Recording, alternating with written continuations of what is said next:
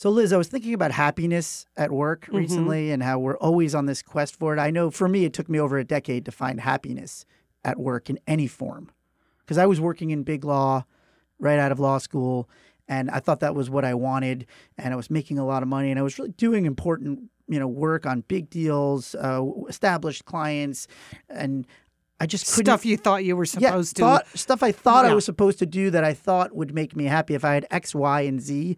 And I just wasn't happy. And so then I left and I went to another firm. And that firm, it was a different area of the law. And I thought, oh, maybe this will make me happy. Maybe it's the area of the law that isn't right for me. And that wasn't working. And then I took a job where I was working less hours. And I was like, maybe it's just the hours that are killing me. And if I just get rid of all that stuff, I will be happy. But I was wrong. Then you're just unhappy for fewer hours. Yeah, just unhappier for a shorter amount of time during the workday, but even more unhappy because it didn't solve my issue. And I think I first really found happiness at work when I came out here to focus on creative pursuits.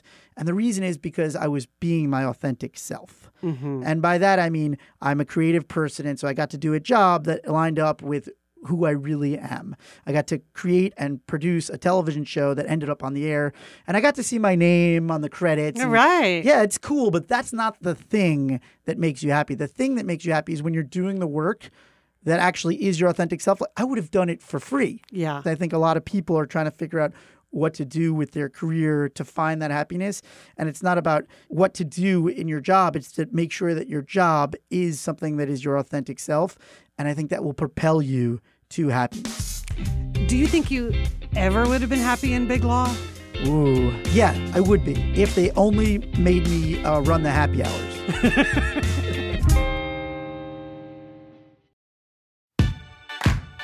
Most days, you've got a lot of places to go and a lot to get done before you can even think about falling into bed at night. Wouldn't it be nice if you could stay connected to the world while you were out there getting it all done? What if the experience of driving a luxury vehicle wasn't limited to just inside your car, but extended out into the world around you? Introducing the well-connected 2019 Lincoln MKC. With a suite of social tech, including Waze integration so seamless the map appears right on the screen. Amazon Alexa, with access to all the skills and services you get on your Echo, and a 4G LTE Wi-Fi hotspot that allows up to 10 devices to connect at once with Lincoln Connect. With your 2019 Lincoln MKC, you're transforming traffic jam streets into clear roads, empowering your voice to instantly change your environment. Set temperature to 72 degrees. All to make life a little easier. And when you're finally done, Waze, take me home. Let's get started. You're getting a seamless experience right to the very end. Alexa, open my garage door. Okay. Available via iPhone with Sync 3 with software version 3.0. Commands may vary by phone and app-linked software. Don't drive while distracted. Use voice-operated systems when possible. Don't use handheld devices while driving. iPhone is a trademark of Apple Inc., registered in the U.S. and other countries. The 2019 Lincoln MKC. Learn more at lincoln.com/Wondery. That's lincoln.com/WONDERY.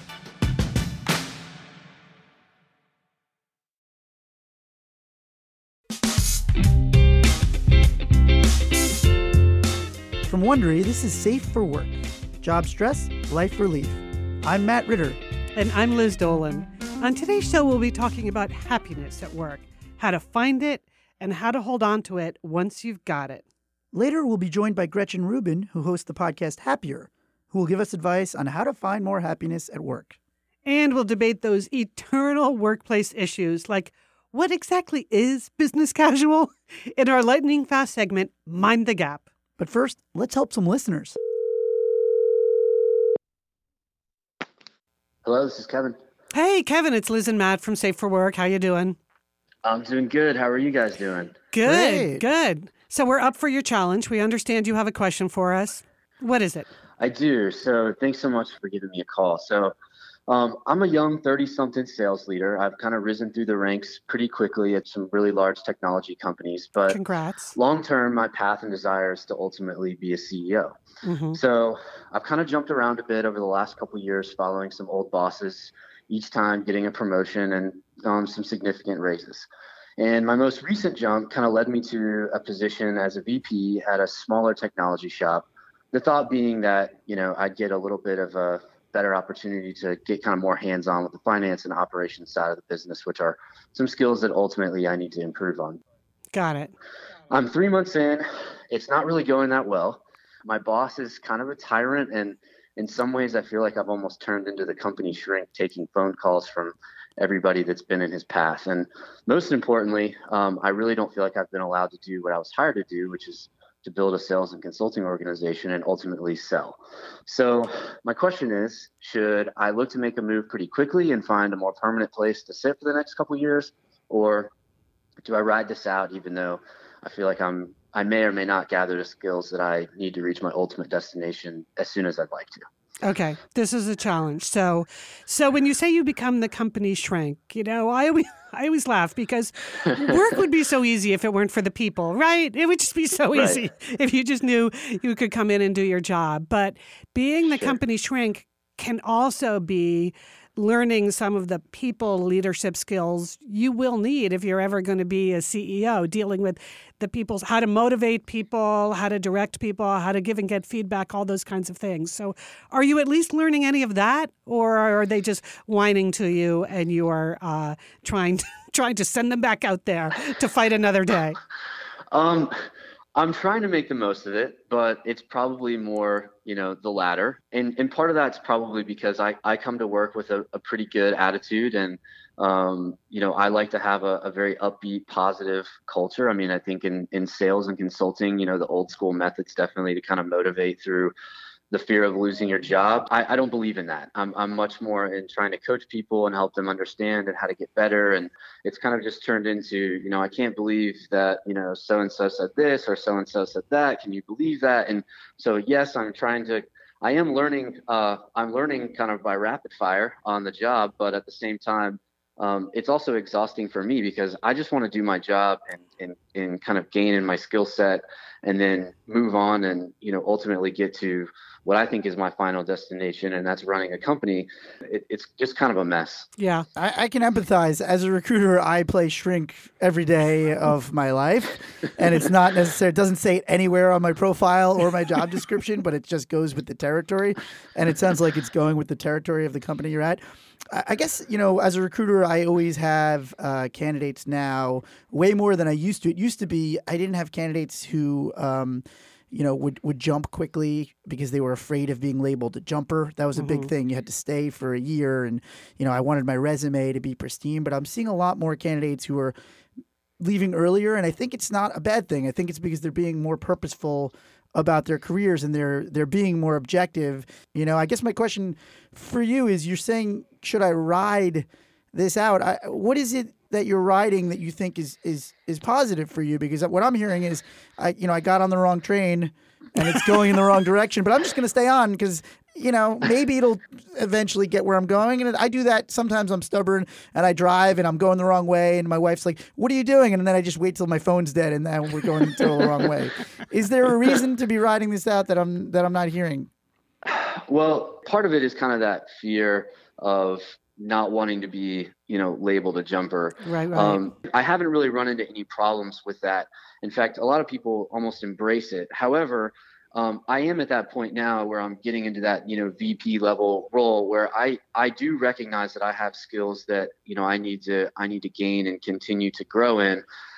So when I say ride it out, I'm kind of thinking like, well, it has only been 3 months. Like maybe it'll get better. Maybe my boss will get fired. I don't know. Like that's wishful thinking. Maybe if I can just ride it out, it'll be okay. But at the same time, I also, I'm not one for wasting time. So if this isn't the right place for me, I'd rather just, cut it short and be happy and start learning those skills. Yeah, I mean, best on that. I was just going to say, it sounds to me like you're worried about having that, you have a pristine resume. It's this issue of, hey, I don't want to have a stain on this resume a little bit too. But Matt, let me ask you something. Do you think 3 months in is enough time for Kevin to really know if this is the right job for him? From talking to so many candidates where this is so common. A couple of years ago, if you asked me that, I would have said, no way. It's too soon. But now it sounds like you're not in the transition phase anymore 3 months into your job. You know what it's going to be like tomorrow and the next day and even 3 months out. Yeah. And Kevin, let me say this. I feel like I'm your future hiring boss. So here would be my question for you. You walk in, even if you've been jumping around a bit, this is fine. And if you leave a job after only 3 months, that's going to jump out to me if I'm interviewing you for a job. And you need to have a way to explain to me what that is about. And to do that in a way that doesn't sound like I just hated my boss and had to move on. And that's a really hard thing to do. Figuring out what that narrative is really tricky, because if you're sitting in front of me trying to get a job and you say the boss was a tyrant, that's not going to work. But chances are you could figure something out. But that would be my worry about jumping too soon. I'm totally with Matt. Like, don't stay on that train in the wrong direction too long. But you need to figure out what your story is actually going to be. I agree with that, too, because when I get the calls from bosses like Liz, they go, hey, so what's the story? Is this guy a jumper? Yeah. I need to be able to, or you need to be able to, more to the point, Kevin, sell the story in a very positive way that just focuses on all your strengths that you still have from all of these other jobs. I feel like Matt's throwing you off the train, and I hope you land softly and find a great job. I appreciate it. Yeah. I like it. Well, I'll definitely let you guys know how it goes. I appreciate the advice, and who knows, maybe at my next place, I can just do my job and I won't have to get a secondary degree in psychology. We'll see. Okay. Good Thanks, luck. Kevin. You're always going to need those people skills, Kevin. Workplaces are about people. So that will never be lost experience. Agreed. Thanks so much for talking to us. Thanks so much. I appreciate the help. Have a great day.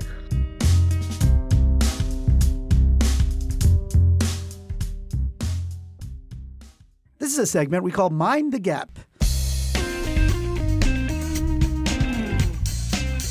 Liz, let's face it, we may be co-hosts on the show, but I know we have different opinions on a lot of workplace issues. No doubt. No doubt about it. In this segment, we're going to run through a bunch of topics in a lightning round.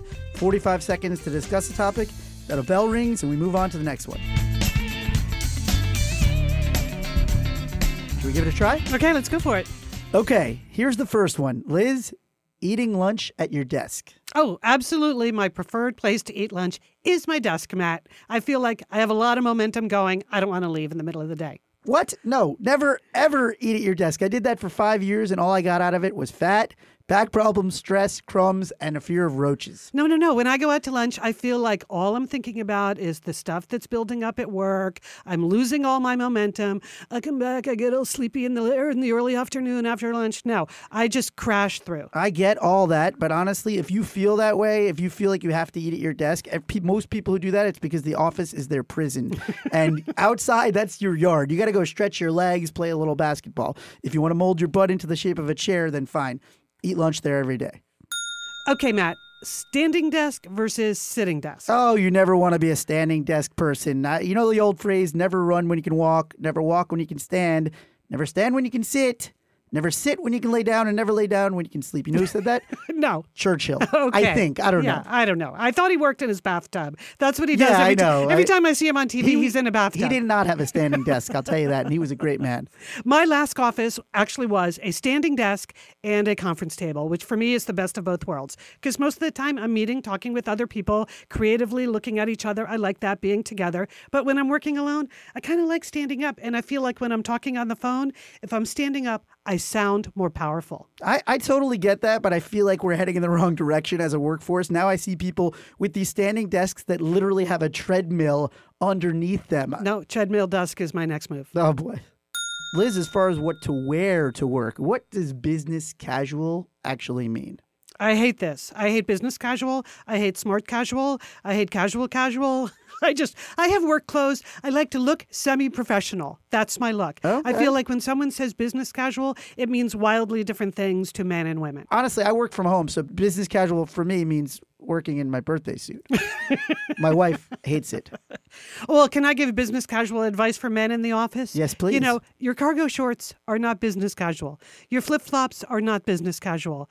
I think even hearing the word casual, people react too casually. I hear that. I think the rule is just think to yourself, has anyone ever said you're not taking business casual far enough? No, they haven't. Okay, Liz, here's another one. Say it or write it. Say it, say it, say it. Almost always say it. If you ever have bad news for someone, say it. If you ever have good news for someone, say it. If you're ever talking about a creative idea, say it.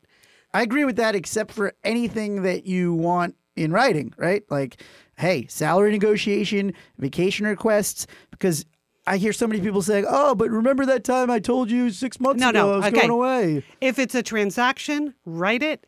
Anything else, say it. I think that makes sense because you get tone. You can't capture tone in the emails. That's the problem. Everybody thinks they're being witty or whatever in their emails, and then people just think you're being rude, and then you're out of a job.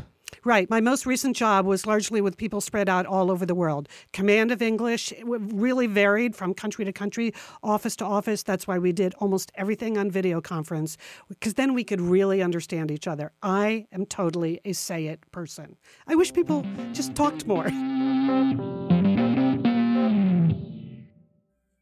Are you hiring, posting your position to job sites and waiting for the right people to see it?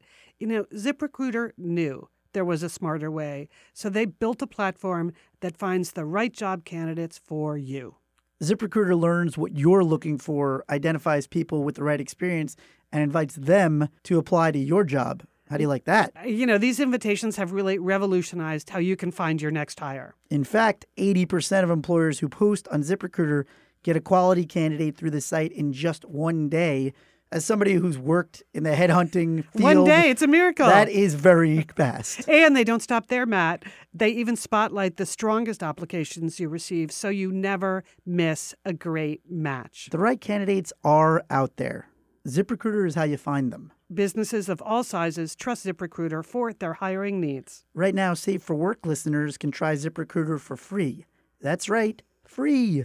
Go to ZipRecruiter.com/safe. That's ZipRecruiter.com/safe. One more time, to try it for free, go to ZipRecruiter.com/safe. ZipRecruiter, the smartest way to hire. Today, less than half of us believe we're on track to meet our financial goals. America is changing, and with it, the financial challenges we face. And that's why Prudential has partnered with wellness expert Alexandra Drain. They're traveling across the country talking to real people in a project called The State of Us. From the town with the longest lifespan to the town with the highest birth rate to the smallest town in America. The goal is to uncover challenges getting in the way of financial wellness. Because even though our challenges may seem overwhelming, Prudential believes there's a path forward for everyone. To learn more about the financial challenges facing America, visit prudential.com/stateofus.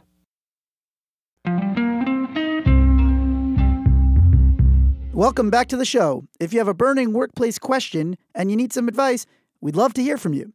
Send us an email at safe@wondery.com or leave us a voicemail at 424-224-5711. Again, our email is safe@wondery.com, and you can send us a voicemail at 424-224-5711. All right, joining us now is Gretchen Rubin. She hosts the podcast Happier with her sister, and she's an expert on finding all the ways for us to be happier at work. Gretchen, thanks so much for joining us here on Safe for Work. Thanks so much. So, Gretchen, on Happier, I know that your sister, who is also your co-host, calls you a happiness bully. But for the purposes of Safe for Work, we're going to have you just as a happiness coach, right? You're just going to be doing some coaching here. Okay. So you've done a lot of research about happiness in all realms. And so you're the expert. What really creates a sense of happiness for people at work? Is it the people, the pay, the sense of mission, the free food? Like, what are the real hot buttons for people? Well, you've hit on a lot of them there. And, you know, when you're talking about happiness, a key and maybe the key to happiness is relationships. And so when you look at people who are happy at work, people who say, I have a friend at work tend to be happier. And a friend is more than just somebody that you make casual conversation about, you know, pop culture. A friend is somebody who you can entrust with an important secret, somebody who you feel like has your back, somebody who really cares about you. And so I think what this means is, you know, sometimes at work, and I certainly suffer from this when I was like in a more of a workplace situation, I just want to get stuff done. I'm like, why are we wasting our time at the beginning of this meeting and all this idle chit chat? Like, I don't want to have to stop and say hello to you in the hall. I want to just go through my to-do list. Got it. But in fact, we're going to be happier if we feel more connected to the people around us. And so what I used to dismiss as chit chat, I realize is really important to creating an atmosphere at work where you feel connected to the people who are with you, and that is going to make you happier. Yeah. And what if it's like up and down the chain, like friendships with your boss or friendships with the people that work for you? How do you approach that, or what do you know about the importance of that for people? Well, it's interesting when they look at like another thing that's really significant about whether people are happy at work is, do you feel like your immediate boss cares about you and your success? So not, do you have a charismatic leader who's giving a huge keynote or who's like written up in the Wall Street Journal all the time, but does the person you report to, do they get you? Or do they care about you? Or are they trying to help you grow, improve, move in the direction that you want to go? And so that relationship is really important. I 100% agree with that. I've always felt like, and I give this advice all the time, that if you don't have a boss that believes in you, then you need to start shopping for a new boss, because to be satisfied at work, to get ahead in work, you need someone who's going to take a risk on you, who's going to say, this person has loads of potential, so I want to promote them over here to something they've never done before, or give them a completely different kind of project over here. And if your boss does not feel that way about you, you're never going to get the really big opportunities. It doesn't mean you need to leave immediately as soon as you realize, oh, we're not really connecting, but it means you do need to try to develop that kind of relationship with your boss. Well, it's interesting because a friend of mine said that, like, oh, when you're job hunting, the most important thing to do is to choose your boss wisely. And I kind of laugh because I'm like, well, that's not usually the headspace you're in when you're applying for a job. You're like, I want to get this job. But you're exactly right. What is going to make a difference in that job the most is your boss. And so you want to think, like, no matter how good it sounds, if your flashing warning signs are going off, pay attention to that as you're going through the hiring process. I think it's so true that in interviews, we all focus on getting the gig instead of deciding, do we want to work here? Do we want to work for this person? I often recommend, besides just trying to assess your future potential boss in the interview, see if you can get a chance to talk to the other people who work for that person, to get some idea, like, what's it like around here day to day? And that is great advice, because one of the things that research shows is that we tend to think, oh, I'm really idiosyncratic and I have all these special views in the world. But like in very large part, people mostly agree, especially if they're similarly situated. So if you like ask a parent of two little kids, like, how was Disneyland? Probably the way they felt about Disneyland would be pretty much along the way you would feel about Disneyland. Mm-hmm. Same thing. If you are a paralegal and like you go and you say to a bunch of people who are a paralegal at a big firm, how do you like being a paralegal around here? As you talk to people, you're going to get some themes emerging, and probably you will have the same thing. So the idea that, well, everybody says it's horrible to work here, but I'm really good at working with difficult people, so it's going to be fine for me, or I've got a really thick skin, or I'm really self-directed, so I don't. Yeah, I mean, that's interesting. It's like, well, if everybody's complaining about this, pay attention to that. Yeah. Yeah, then at the very least, you're going to be in an organization where everyone is complaining. Even if you don't want to complain, if all of your colleagues are, that's not really a good vibe.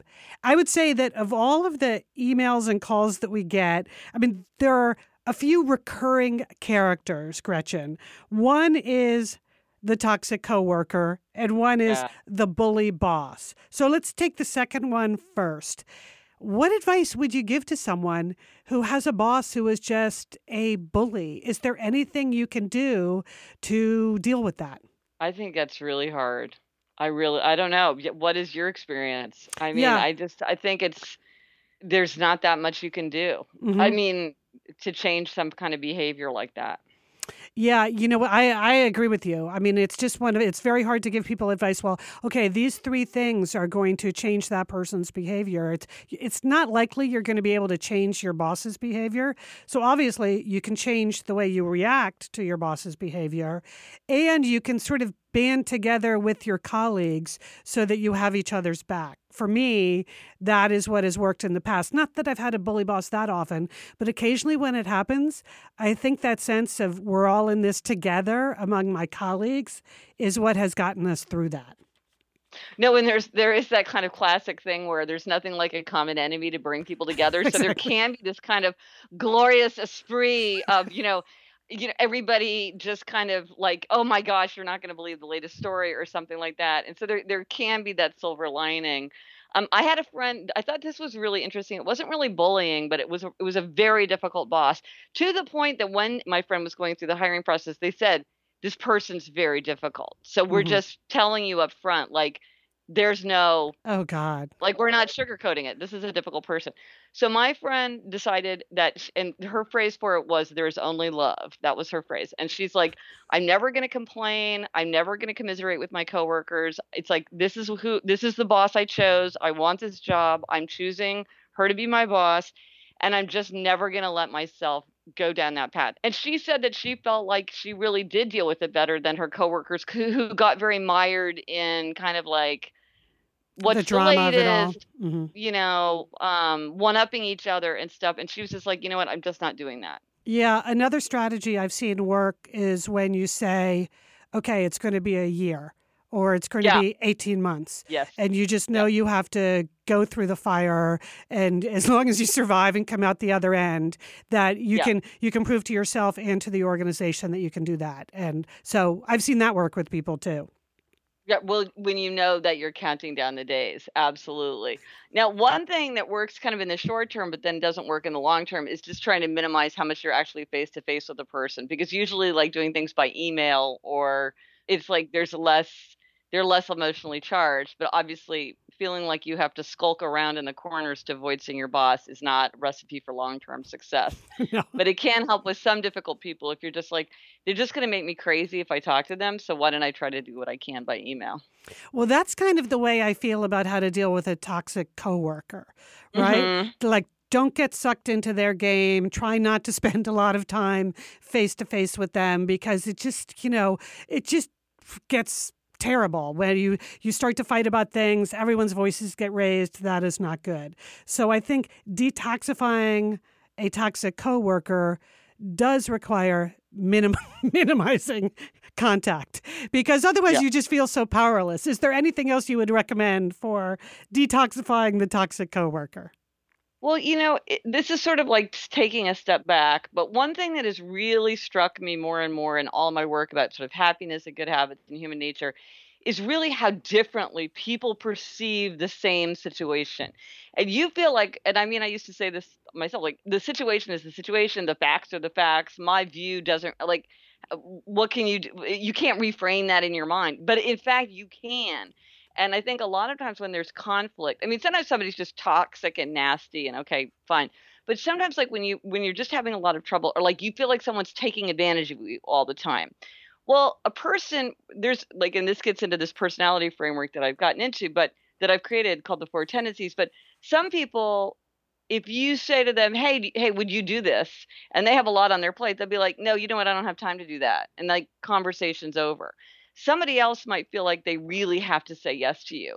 And they might feel very resentful and end up feeling very burned out and angry because they feel like you're loading them with assignments.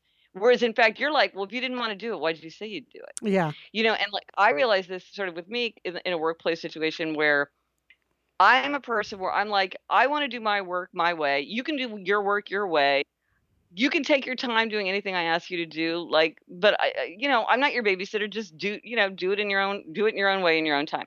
Well, so I was sending work emails over the weekend to this person that I was collaborating with. And I found out indirectly that she felt very burdened by this, that she felt like if I sent her an email, she had to answer it. And she didn't like having to do that on the weekend. She thought it was unreasonable. She was very resentful of it. Oh. But, and I was like, it literally But you didn't know that. occurred That to never me. Dawned on you. Never, like, no, but because also, like, maybe if you're in a workplace, you'd have a policy, but this is like, I work in this weird space where like everything's kind of like, kind of one-offs. We don't have an office policy. I am the office. And so the thing is, though, once I realized this, I was like, oh my gosh, I've been burdening this person with her feeling put upon in a way where I was just like, answer on Monday if you want. Like, I don't care. I like to answer emails as they come in, but that's just me. So, but now once I knew that she felt that way, it wasn't like I had to change or she had to change. I learned how to use delay delivery in my email system so that she just gets like 5 emails from me every Monday morning. So she doesn't have to work on the weekend, and I can send the emails as soon as they occur to me, so I don't have to like, keep thinking about something. But again, it's like, it was a conflict that was purely like, I had no idea. Right. And so I think sometimes when someone's toxic or like there's a lot of conflict or frustration, they may have no understanding of how you perceive a situation. Don't assume that people are in the same universe as you, Right. because they might not be. It's like, they could have a very different view. Some people are like, if you don't wash out your dish and put it in the dishwasher, as soon as you use it, you are like the most inconsiderate, barbaric, like, how is this possible? And then other people are like, why should I do that? Hmm. There are people where that's their job, is to do that. So like, why would I do that? That's somebody else's job. Well, it's interesting because we often get asked like, well, how do I change this person's behavior? I have this boss or this colleague and we just don't get along. How do I change their behavior? And, I'm not entirely sure you can change their behavior, or you certainly are not going to change their nature. So I know that's why you talk a lot about your framework. What are the 4 types? I know I'm a rebel, Gretchen. You're a rebel. So yeah. So you're okay. So there's upholders, questioners, obligers, and rebels, and it's a question of how a person meets expectations. So there are outer expectations like a work deadline, and there are inner expectations like you want to keep a New Year's resolution for yourself. So upholders readily meet outer and inner expectations. They meet the work deadline. They keep the New Year's resolution without much fuss. Then questioners question all expectations. They'll do something if they agree it makes sense. So they make everything an inner expectation. Mm-hmm. If it meets their inner standard, they'll do it. If not, they'll resist. And they will rail against anything arbitrary, ineffective, inefficient. Then there are obligers. Obligers readily meet outer expectations, but they struggle to meet inner expectations. And this is like my coworker, because she was like, you're asking me to do something. I feel that I must do it. I can't just say like, I want to take the weekend off. Right. Because you're giving me this outer expectation and I can't meet the inner expectation, and it's hard for me to tell you no. And then there are rebels like you, Liz. They want to do what they want to do in their own way, in their own time.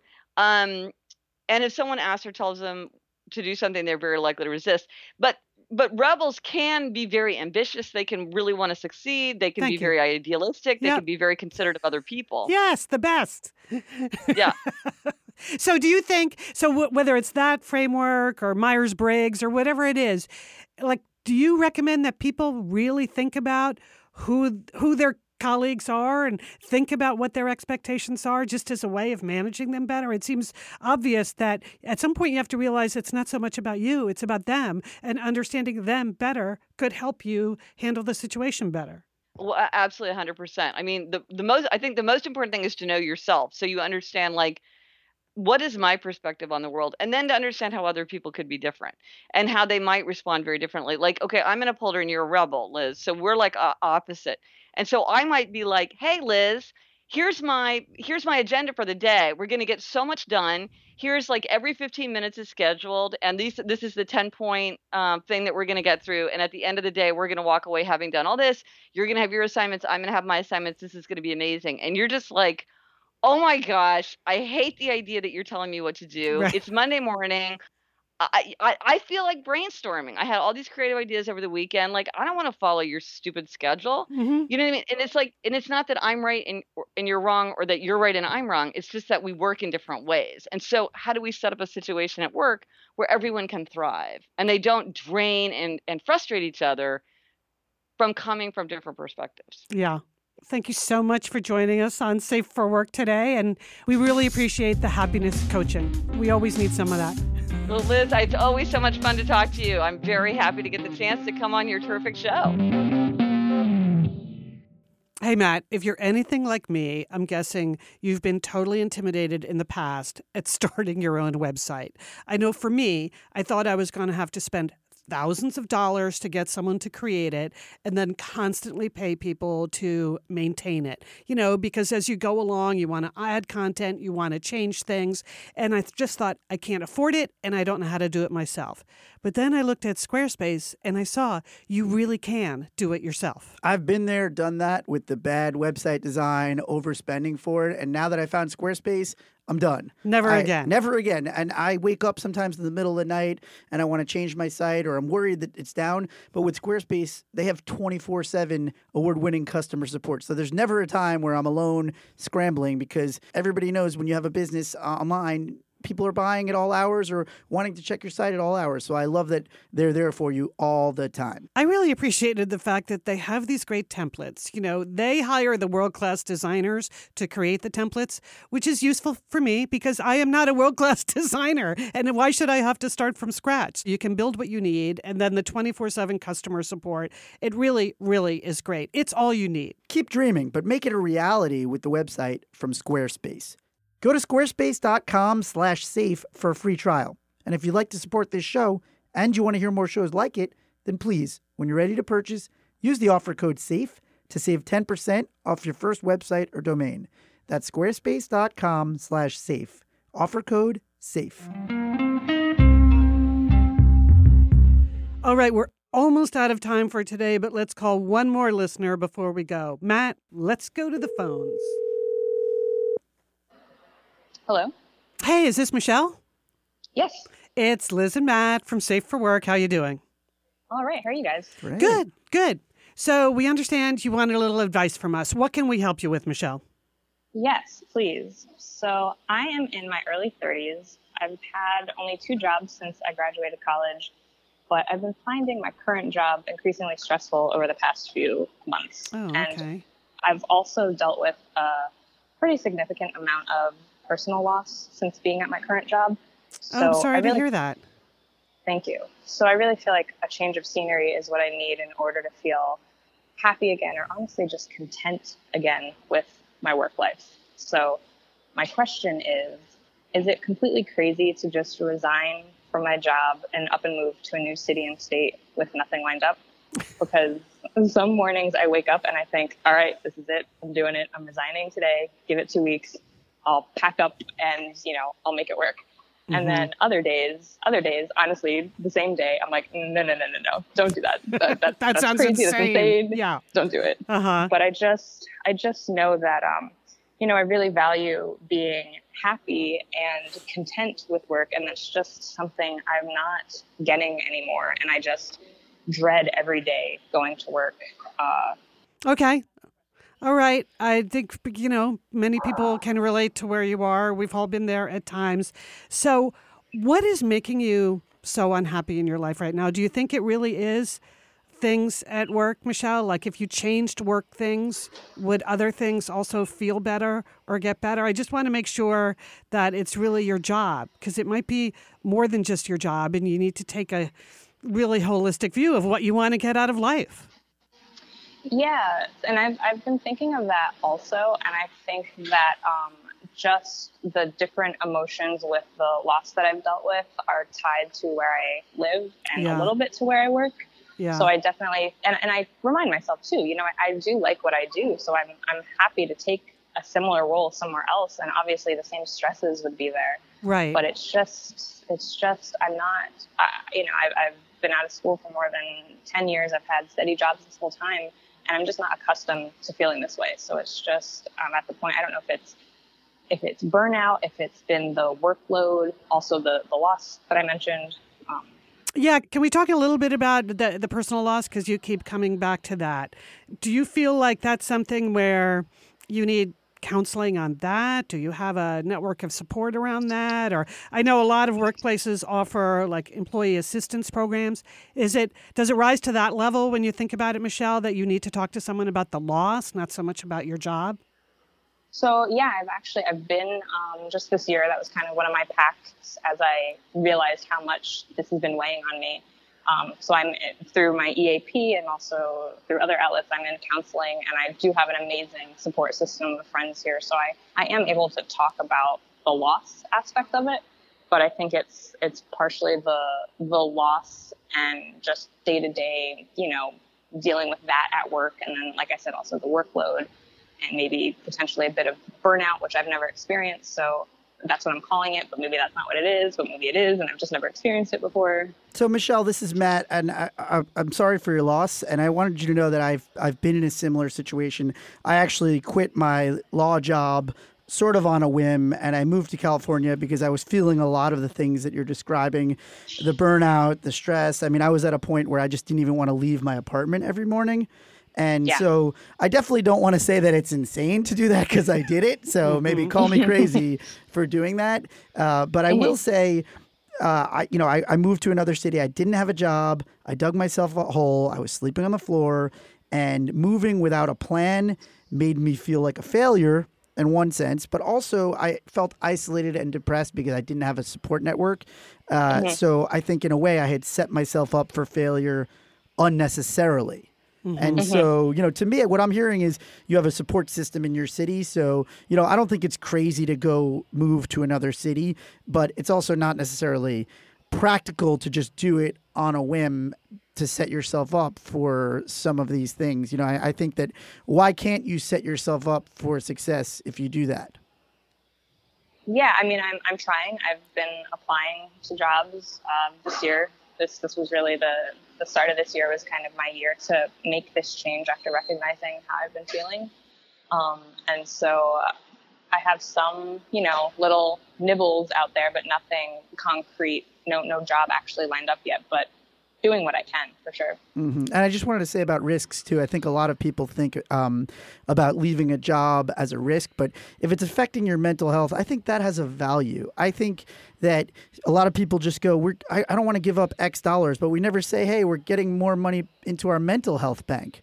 So I think there is a risk in staying in misery. Sometimes we call it golden handcuffs when you have a job that's super hard to extricate yourself from. But I think we're trying to get at what is it that really is the problem, because moving cities doesn't always doesn't solve that, right? Internal problems. Yeah, we want to make sure you don't quit and take all your problems with you, and then meanwhile dig yourself a financial hole. So it actually sounds, Michelle, like you're going about this in a very thoughtful way. Quitting your job and moving to a new city sounds like a great idea, but not on a whim. So the advanced planning is a good idea. And Matt, you referred to really getting in a financial hole. So I don't know if you have the ability to save and prepare, Michelle, but if you don't add all this financial pressure, that's going to make a big difference too. Yeah, I would say that in terms of if you're doing the numbers, make sure that it's more than you think. Because I thought I had X amount saved to last me a year, and it lasted me 6 months when I moved. So I would say that definitely be cautious about your estimates. Give yourself a cushion. And I think the other thing that I did too that was helpful is if you have a city targeted, try and get some informational meetings out there. Try and do some things so that if you are going to move to another city, you're not totally starting from scratch when you get there. Yeah. And one more thing I'd say, Michelle, let's focus on the really good news here. One thing I heard you say is that you like your work and you actually want to do what you do in another city. That's a huge advantage. Do you know what city you want to go to, or are you still shopping for cities?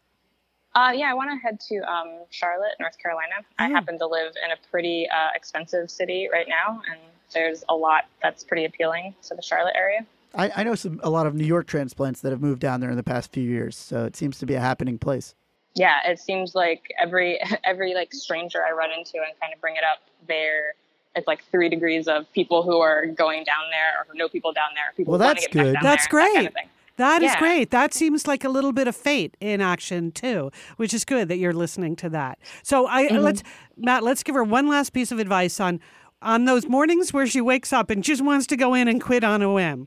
Any tips about how not? We're going to try to stop you from doing that. Okay. Yeah, okay. Everything else, it sounds like you're good. I think it's silly. It may sound silly, but just take a breath, meditate for a couple minutes before you go into the office, and just think about the positives, the work that you actually like doing, and just focus on that. And then when you get home, start looking on the internet at these things when you're outside of the office, and start as I said, start talking to people about their experiences there. Just reach out, say, you have a friend who had a friend. Would you mind getting me in touch with them? I'd love to pick their brain on the city. And for me, Michelle, it's always about plugging into my friendship field. Like, I don't even need to call around so much for the professional advice, but sometimes you just need a pep talk from your friends. So, sounds like you get that. My girlfriends are great. Yeah, it's great that it sounds like you have a great support network, which is amazing. I think you're going to be able to make this happen, Michelle. I think we're hearing all the right things. So just don't go in one day and go crazy. If you can stop that, you have the right plan. You know the work you want to do. You know the city you want to go to, and you're on the path. So good luck. Hang in there. Don't do anything rash, but do what you want to do with your life. I think that's right. Thank you so much, guys. I really appreciate it. In case you missed anything from this episode, just tap the cover art to check out the notes for today's show. You'll also find our email address, safe@wondery.com. And if you want to support the show, you'll find some great offers from our sponsors as well. Another way you can support the show is by filling out a small survey at Wondery.com/survey. It helps us make the show better for listeners like you. And who doesn't want that? This episode was hosted by me, Matt Ritter, comedian, recovering lawyer, and executive recruiter, and Liz Dolan, boss emeritus and satellite sister. Our original theme song is composed by Martin Blanco. Audio engineering by Misha Stanton, produced by Cameron Kell. Executive produced by Eileen King and Marshall Louie.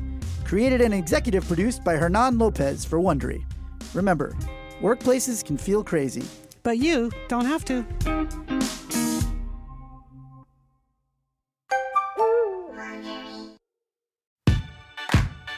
Most days, you've got a lot of places to go and a lot to get done before you can even think about falling into bed at night.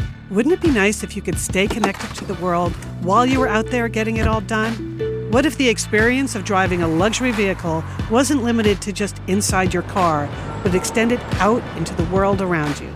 Introducing the well-connected 2019 Lincoln MKC. With a suite of social tech, including Waze integration so seamless the map appears right on the screen. Amazon Alexa, with access to all the skills and services you get on your Echo, and a 4G LTE Wi-Fi hotspot that allows up to 10 devices to connect at once with Lincoln Connect. With your 2019 Lincoln MKC, you're transforming traffic jam streets into clear roads. Empowering your voice to instantly change your environment. Set temperature to 72 degrees. All to make life a little easier. And when you're finally done, Waze, take me home. Let's get started. You're getting a seamless experience right to the very end. Alexa, open my garage door. Okay. Available via iPhone with Sync 3 with software version 3.0. Commands may vary by phone and app-linked software. Don't drive while distracted. Use voice-operated systems when possible. Don't use handheld devices while driving. iPhone is a trademark of Apple Inc., registered in the U.S. and other countries. The 2019 Lincoln MKC. Learn more at lincoln.com/Wondery. That's lincoln.com/WONDERY.